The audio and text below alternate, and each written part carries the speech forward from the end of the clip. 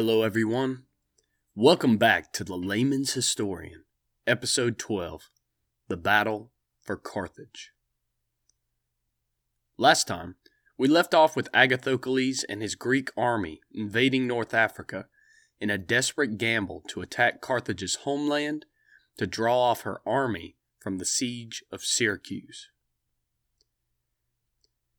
After inflicting a serious defeat on a hastily assembled Carthaginian army and killing the most able of the Carthaginian commanders, Agathocles and his Greeks leisurely pillaged and terrorized the rich Carthaginian holdings surrounding the city.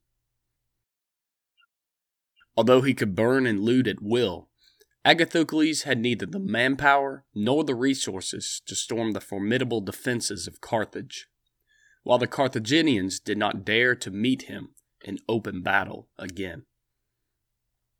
Instead, Carthage sent frantic messages to its general in Sicily, Hamilcar Gisgo, requesting professional reinforcements to defend the city from Agathocles.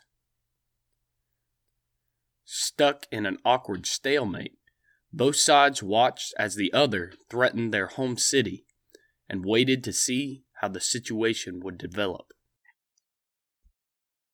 Today, we will see how bloody events within the streets of Carthage herself would galvanize the population into once again taking the field against the marauding Greeks. Before we begin, I have some exciting news. In the spirit of Christmas, I would like to give you all a gift I know you are just dying for: geographical knowledge. Over the past week and a half, I have delved into many dusty books and web pages and watched several YouTube videos in the hopes of pulling off a grand project. Armed with newfound technical skills, I have managed to make a map of Carthage and the surrounding territories and civilizations, complete with color coding and helpful labels. I am hoping that this will help give some context for where all the major players are during the upcoming episodes, and it will at least save you the trouble of Googling. A brief disclaimer though, as this is a hand-drawn map and I am only an amateur cartographer, I may have missed highlighting a few minor islands or colonies. So if your favorite Mediterranean Greek city-state of antiquity didn't make it on the map, the blame rests squarely on my shoulders.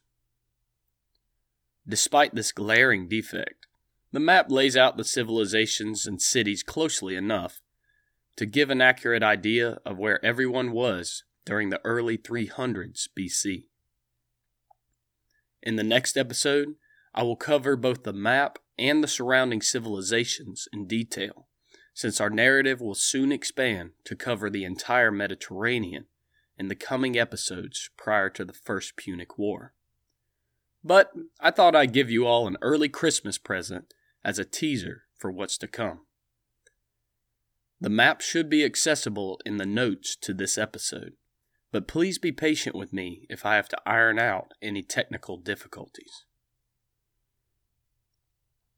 Alright, back to the crisis at hand. Leaving Agathocles to continue to amass riches at the Carthaginians' expense, we must briefly return to the Carthaginian army in Sicily. As we remember, Hamilcar Gisgo had besieged Syracuse following the Battle of the River Himera. Although the escape of Agathocles was an unfortunate blunder, Hamilcar Gisgo had remained optimistic that Syracuse could be taken before Agathocles could force Carthage to come to terms. When the messengers from Carthage arrived requesting reinforcements, they brought with them the bronze prows taken from Agathocles' ships, which had survived being burned. Deciding to try to take the city by trickery rather than storm, Hamilcar Gisgo sent envoys to Syracuse, exhibiting the bronze prows before the walls, telling the defenders that Agathocles and his men were dead, and there was no hope of aid from them. Hamilcar Gisgo also offered generous terms to the Syracusans if they would surrender, promising to respect the lives of the inhabitants and of Agathocles' brother, Antander. Now it was Syracuse's turn to panic. Many of the citizens believed the Carthaginian envoys and pointed out that if the Syracusans wanted proof of Agathocles' fate, they should look no further than the bronze prows outside the walls. Many of the leaders remained unconvinced, though, and took severe measures to enforce order in the city. Those who had family members and friends in Agathocles' expeditionary force, as well as the malcontents discontented with the new regime, were expelled from the city, along with their wives and children. Diodorus states that no less than 8,000 people were exiled and cornered between the walls of Syracuse and the besieging Carthaginians. A great weeping and mourning went up over the city as these families left the homes of their forefathers, while those who remained behind bewailed the supposed destruction of their army. Fortunately for the exiles, when Hamilcar Gisgo saw the long line of destitute families approaching his position, he took pity on them and offered them safety behind his lines. Those left behind in Syracuse remained in a state of suspense. Diodorus describes Antander, Agathocles' brother, whom he had left behind to watch over the city, as unmanly and cowardly by nature, and states that Antander was willing to accept Hamilcar Gisgo's generous offer to save his own hide.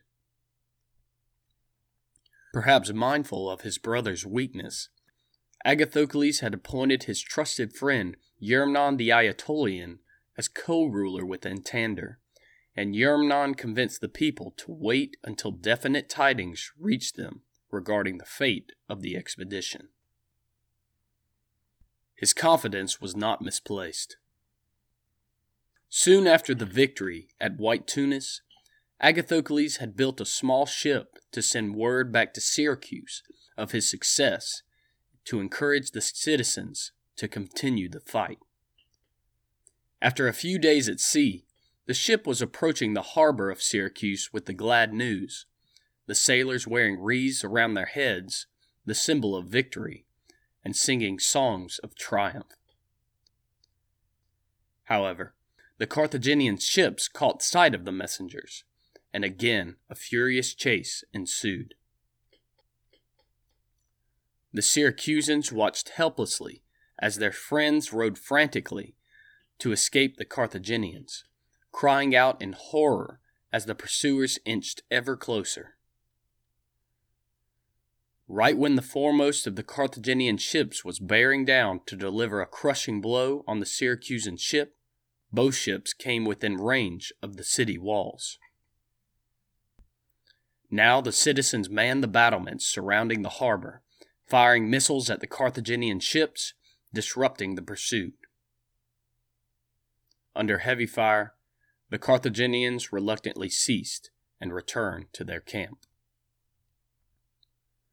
When the messengers from Agathocles told of the success of the invasion of Africa, the citizens' joy was doubled, and the city broke out into an impromptu celebration. Hamilcar Gisgo, however, had not been idle. Seeing the disturbance inside the city, he secretly sent his men to scale the deserted walls and attack. The Carthaginians had nearly taken an entire section of the walls before they were discovered by the guards, who sounded the alarm.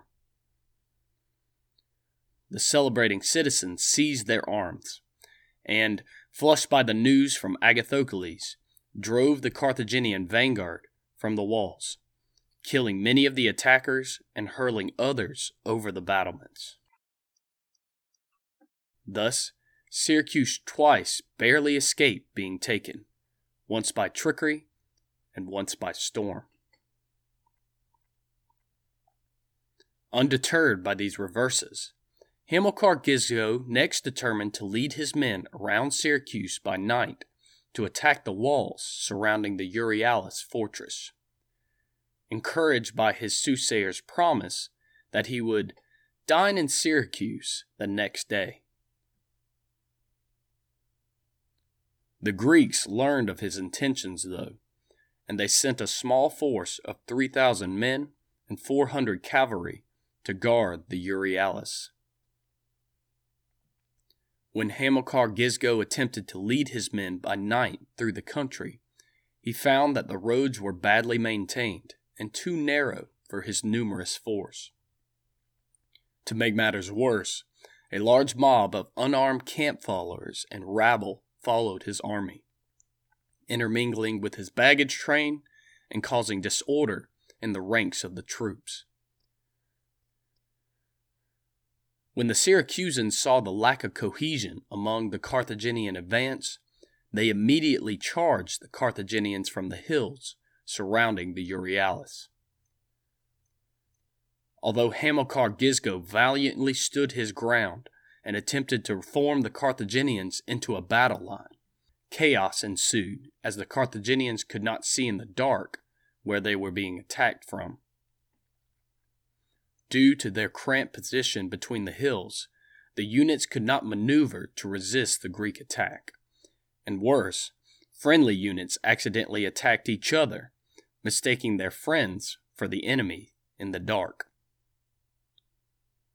Finally, the Carthaginians fled in terror. Many soldiers and camp followers were trampled by their own cavalry, and Hamilcar Gisgo, abandoned by his men, was captured by the exultant Syracusans. In a cruel twist of fate, he did dine in Syracuse the next day following his assault, before being paraded around the city and cruelly tortured to death. Eurymnon ordered that Hamilcar Gisgo's head be cut off and sent to Agathocles in North Africa. So ended Carthage's most able and courageous general of the Third Sicilian War. Throughout the conflict, Hamilcar Gisgo had shown himself a valiant, capable, and generous general, and this makes it all the more the pity that his death at the hands of the Greeks was so ignoble and merciless. Following the power vacuum left by Hamilcar Gisgo's death, the Carthaginian army in Sicily devolved into feuding factions. Many Sicilian city-states, thinking that the time had come to forge their own destiny, opportunistically revoked their alliance with Carthage, making war on both Carthaginian and Syracusan forces. With the death of Hamilcar Gisgo and the ensuing anarchy on the island, we turn our attention away from Sicily and back to the situation in North Africa. Unlike the luckless Carthaginians, Agathocles had been having a royally good time, plundering the rich estates of the Carthaginian nobility, sacking some Punic towns surrounding Carthage, and persuading others to join his cause. He had successfully defeated minor expeditions sent against him in several small skirmishes, and he had even managed to defeat a large force of Numidians who had briefly joined the Greeks before returning to their old allegiance. When Hamilcar Gisgo's head arrived, Agathocles paraded it in front of the walls of Carthage, dashing the Carthaginians' hopes of salvation from the army in Sicily and sending the entire city into mourning. Sensing final victory to be within his grasp, Agathocles, ever eager to identify himself with the greatest of the Hellenic kings, Alexander the Great, began to mimic the great Macedonian even more than before, striking coins with the thunderbolt motif, a symbol of Alexander, and going abroad dressed in a royal purple garb. Agathocles, however, was no Alexander, and though the troops revered him as a commander, they became increasingly frustrated by his high-handed behavior and overbearing arrogance. When Agathocles' son, Archagathus, murdered a popular officer in a drunken rage, the troops felt that enough was enough. Mutinying in force, they demanded that Agathocles surrender his son to just punishment, or, if he wished, suffer the same fate himself. When news reached the Carthaginians of the mutiny, they quickly dispatched messengers offering to bribe the Greeks to rid themselves of Agathocles and make peace with Carthage. Now, Agathocles faced being killed not by a foreign foe, but by his own incensed men. But, as we have seen in the past, whatever his faults, he never lacked boldness to meet a challenge. Laying aside his purple robes for the simple tunic of a private citizen, Agathocles appeared suddenly to his mutinous men and gave a fitting speech reminding them of his past triumphs and favors towards them. Then he told them that if they wished to be rid of him, he would do the deed himself. With the dramatic flourish of an actor, he produced his sword and poised it against his chest. Struck by this theatrical scene, the soldiers cried for Agathocles to stay his hand and resume his command, promising to follow him to the end wherever he led. Having successfully retrieved the situation in his camp, Agathocles had reason to be mightily pleased with himself. Besides the mutiny, the only damper on the campaign so far was the lethargic responses of the Libyan and Numidian chieftains towards his offers of alliance. Despite wild promises of riches and dominions, the Libyan and Numidian tribesmen remained for the most part doggedly devoted to their Carthaginian allies, barring an occasional opportunistic raid here or there. Deprived of this expected addition of manpower to his forces, Agathocles began casting about for a new ally to bring the fight home to Carthage. He found one in the Hellenic East, courtesy of his hero, Alexander. 1,000 miles away, along the coast of modern-day Libya, lay the Greek city of Cyrene.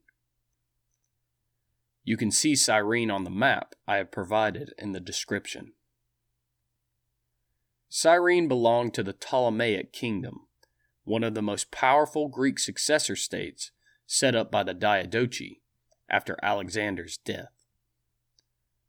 Named after its founder, Alexander's general Ptolemy, the Ptolemaic kingdom centered on Egypt and the Middle East. Its lands are marked out in blue on the map. The Ptolemies also controlled the area surrounding Cyrene under its governor, Ophelus. Ophelus himself boasted an impressive pedigree. One of Alexander's companions during the campaigns against the Persians, Ophelus had faithfully fought with the great Macedonian throughout numerous battles and sieges. Furthermore, through his wife Euthydice, Ophelus was related to the Athenian general Miltiades, who had famously defeated the Persian expedition at the Battle of Marathon nearly 200 years before. Now, he ruled over the prosperous territory surrounding Cyrene as a nominal governor under the Ptolemies. Yet, like many restless old generals, he longed to relive his glory days and carve out a new kingdom for himself. When Agathocles' messengers arrived offering to turn all of North Africa over to Ophelus in exchange for aid in finally defeating the Carthaginians, Ophelus eagerly jumped at the chance. Marshalling an impressive army of 10,000 foot soldiers, many of whom doubtless fought in the new Macedonian fashion with long pikes, as well as 600 horsemen and 100 chariots, Ophelus set out in a splendid procession to claim his new kingdom. Along with the fighting men, Ophelus brought 10,000 Greek colonists, thinking to settle the Carthaginian lands with new Greek cities. For those of you who, like me, have never personally seen the 1,000 miles between Cyrene and Carthage, the majority is a dry wasteland of rock and sand. Diodorus describes it as a waterless land filled with savage creatures, and he says that many men were struck down by fanged monsters and snakes which were camouflaged in the sand, the men dying agonizing deaths from the venom after they had accidentally stepped on them. Despite losing many men to accident, dehydration, and the heat, Ophelus managed to accomplish the 1,000-mile journey in 2 months. No mean feat considering the difficulties involved. His remarkable march must have reminded him of his old war days with Alexander, and when he arrived in North Africa, exhausted but expectant, he must have felt that greater glory was within his grasp. Unfortunately for the old general, he had bet on the wrong friend. Though Ophelus had escaped the savage snakes of Libya, the most venomous blow was to come from his so-called ally. A companion of Alexander the Great and relative of Athenian legends, was not the sort of man who would be happy sharing command with a potter's son who had made himself tyrant of Syracuse, and Agathocles knew this full well. Agathocles treated Ophelus and his men as honored allies just long enough to lure them into resting, before summoning his men and attacking Ophelus. The old general attempted to resist, but was cut down in the conflict, and his army, 1,000 miles from home and bereft of leadership, was forced to accept Ophelus's murderer as their new commander. Even for Agathocles, this must have seemed like an outrage surpassing all his previous treacheries. Speaking of treachery, what was going on within the city of Carthage during this time? I began this episode with the hint of violent turmoil within the streets of Carthage that would raise Carthage's war spirit, and I do not intend to disappoint. As we remember from last time, following the Battle of White Tunis, the sole surviving Carthaginian general, Bomilcar, had retreated from the battle to the city, where he had been proclaimed leader of the Carthaginian forces. Thinking to profit from the threat of Agathocles abroad and the disordered state of affairs, Bomilcar first removed many of the nobles and high-ranking Carthaginian officers from the city, ostensibly on an expedition to fight the nomadic raiders in the interior. Next, he secretly ordered citizens and troops personally loyal to him to assemble and support him in a bid to seize power in Carthage. Diodorus recounts what happened next. When Bomilcar had reviewed the soldiers in what was called the New City, which is a short distance from Old Carthage, he dismissed the rest, but holding those who were his confederates in the plot, 500 citizens and about 1,000 mercenaries, he declared himself tyrant. Dividing his soldiers into 5 bands, he attacked, slaughtering those who opposed him in the streets. Since an extraordinary tumult broke out everywhere in the city, the Carthaginians at first supposed that the enemy had made his way in and that the city was being betrayed. When, however, the true situation became known, the young men ran together, formed companies, and advanced against the tyrant.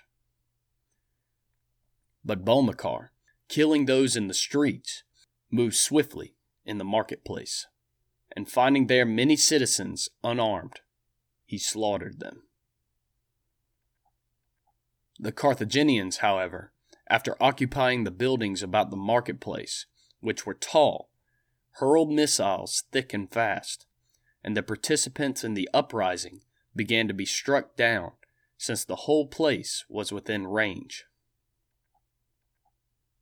Therefore, since they were suffering severely, they closed ranks and forced their way out through the narrow streets into the new city, being continuously struck with missiles from whatever houses they chanced at any time to be near. After these had occupied a certain elevation, the Carthaginians, now that all the citizens had assembled in arms, drew up their forces against those who had taken part in the uprising. Finally, sending as envoys such of the oldest men as were qualified and offering amnesty, they came to terms. Against the rest they invoked no penalty, on account of the dangers that surrounded the city, but they cruelly tortured Bomilcar himself and put him to death, paying no heed to the oaths which had been given.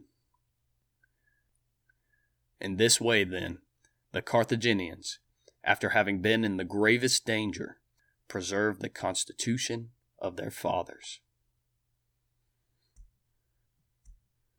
Invigorated by the defeat of this powerful coup, and infuriated by the prolonged conflict, the Carthaginians determined to drive Agathocles from their homeland once and for all.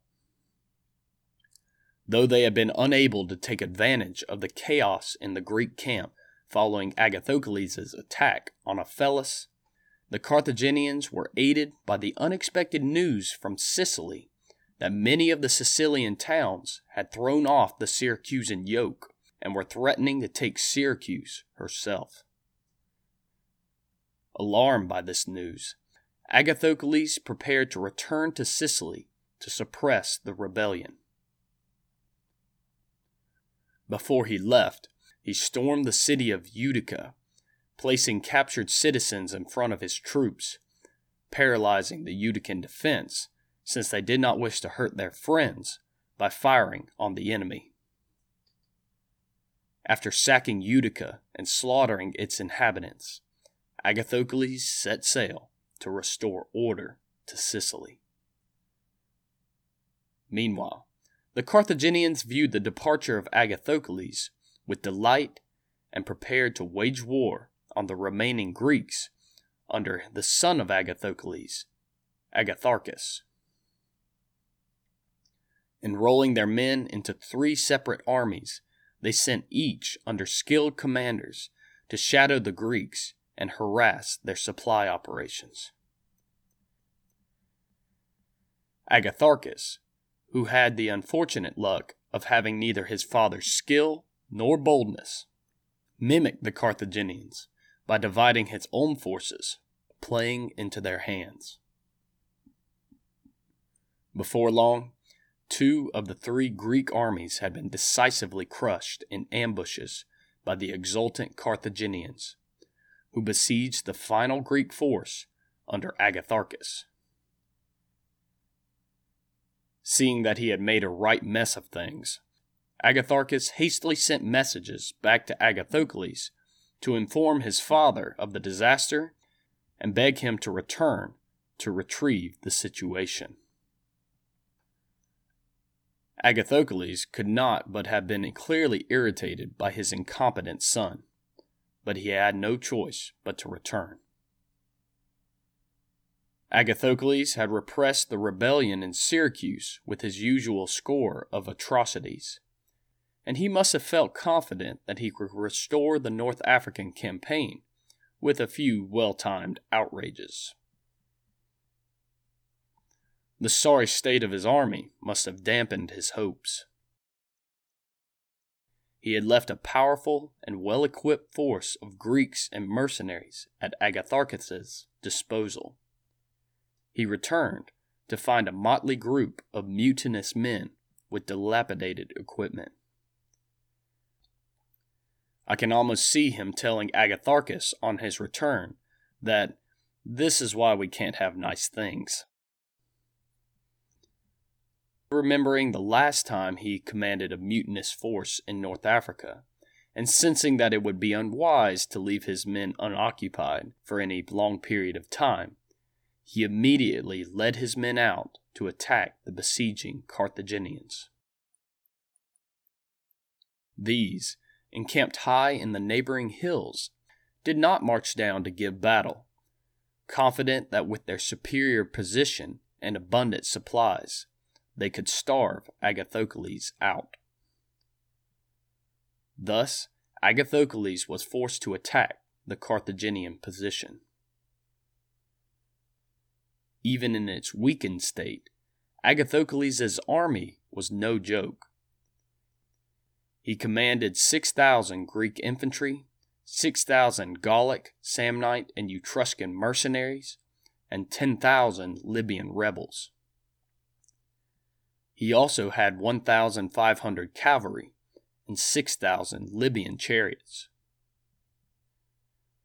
Yet the Libyans proved to be of little use, for they stood aloof during the battle, awaiting the outcome. Even with the disadvantage of terrain and numbers, Agathocles and his men, surrounded by the well-fed and well-supplied Carthaginians, fought desperately, and for a while they held their position at the bottom of the hill. But the outcome was never really in doubt, and Agathocles and his men were driven back in disorder. Passing by the idle Libyans watching the conflict, the Carthaginians pursued the Greek army vigorously, sparing any Libyan, but cutting down all the Greeks and mercenaries whom they recognized by their arms and armor. By the end of the battle, 3,000 Greeks lay dead. Beside them lay Agathocles' dream of an African empire. In a bizarre sequence of events following the battle, both the Carthaginians and the Greeks suffered a serious mishap. The next night, while the Carthaginians were sacrificing offerings of thanks to the gods, Diodorus reports that they sacrificed the most beautiful of the Greek captives, but this seems unlikely given that Carthaginian human sacrifice seemed to be limited to children. Regardless, a sudden wind scattered the flames onto the reed huts which made up the Carthaginian camp. Since it had been dry for some time, many of the huts caught fire, and soon the entire camp was ablaze. Soldiers were caught by the fire while trying to douse the flames, while others were burnt alive while trying to save their rich spoil from the previous day's battle. Others were caught on the narrow pathways leading up to the camp and burned to death. To add to the confusion, another group of 5,000 Libyans who had been in Agathocles' army were at that moment on their way to the Carthaginian camp to desert. When the Carthaginian sentries saw the mass of men approaching, they mistook the Libyans for the Greek army coming to attack while the fire was ongoing, and sounded the alarm. Now, with the camp in flames and a supposed enemy at the gates, the Carthaginians rushed madly to and fro in terror, mistaking fellow soldiers in the dark for enemies and killing them, while others sought to flee through the rough country and fell from the cliffs to their death. When the Libyans saw in horror what was happening, they decided that maybe they had been better off with Agathocles, and turned back towards the Greek camp. Now, it was the Greeks' turn to be alarmed, for their sentries reported that the Carthaginians had burned their camp and were advancing on them. In the rush to arms, the Libyans arrived and mingled with the troops, and serious fighting broke out as, once again, men mistook each other in the dark and slew their friends. By morning, both the Carthaginian and the Greek army had been scattered over the countryside, with Agathocles losing 4,000 men in the debacle.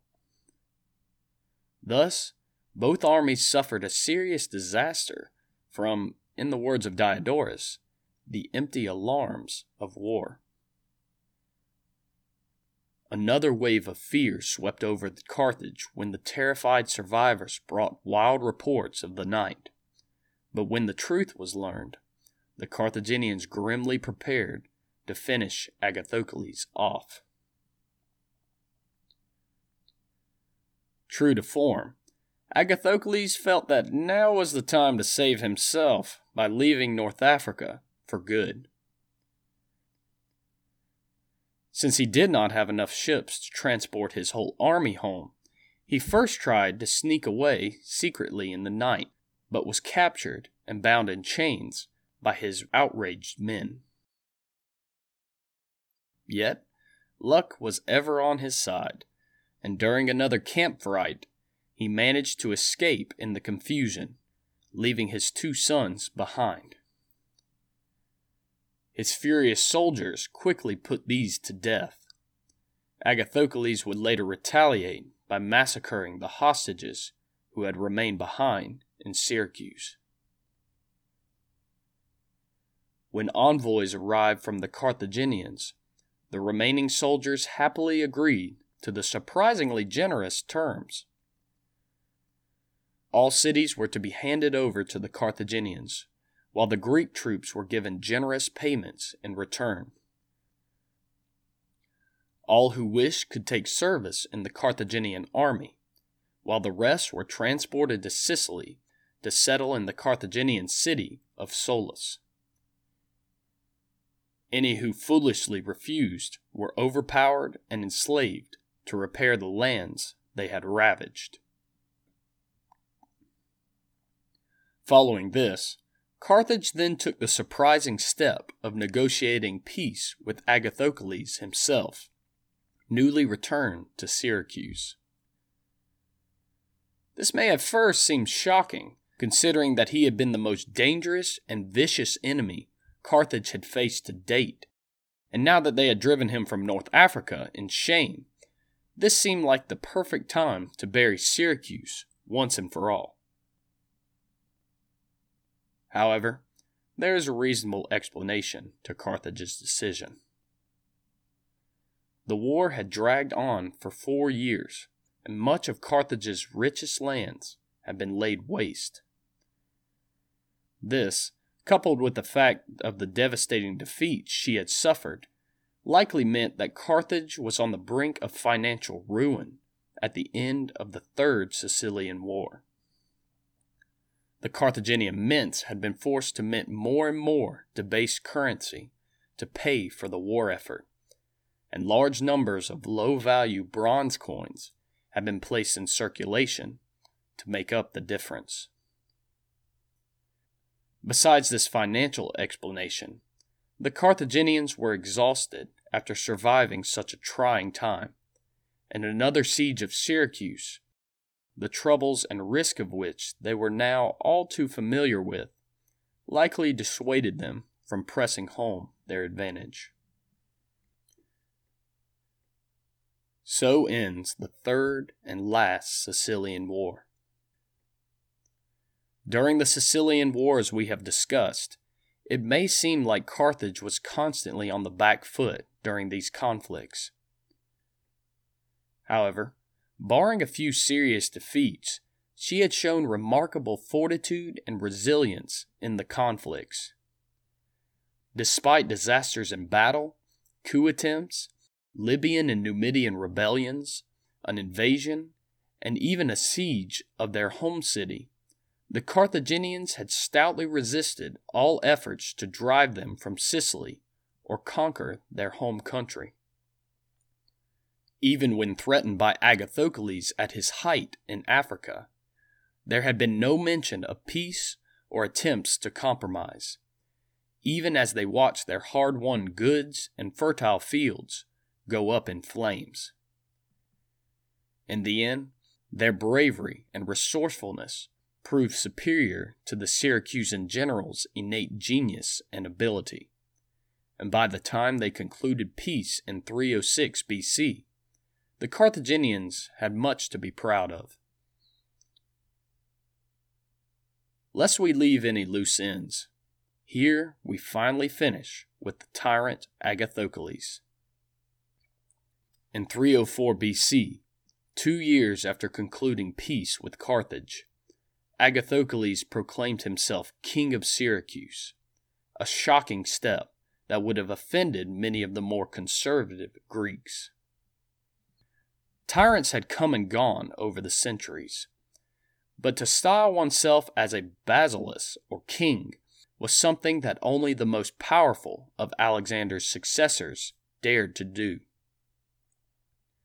But the times had changed, and Agathocles reasoned that he deserved to be numbered amongst the Diadochi of the East as a worthy heir of Alexander.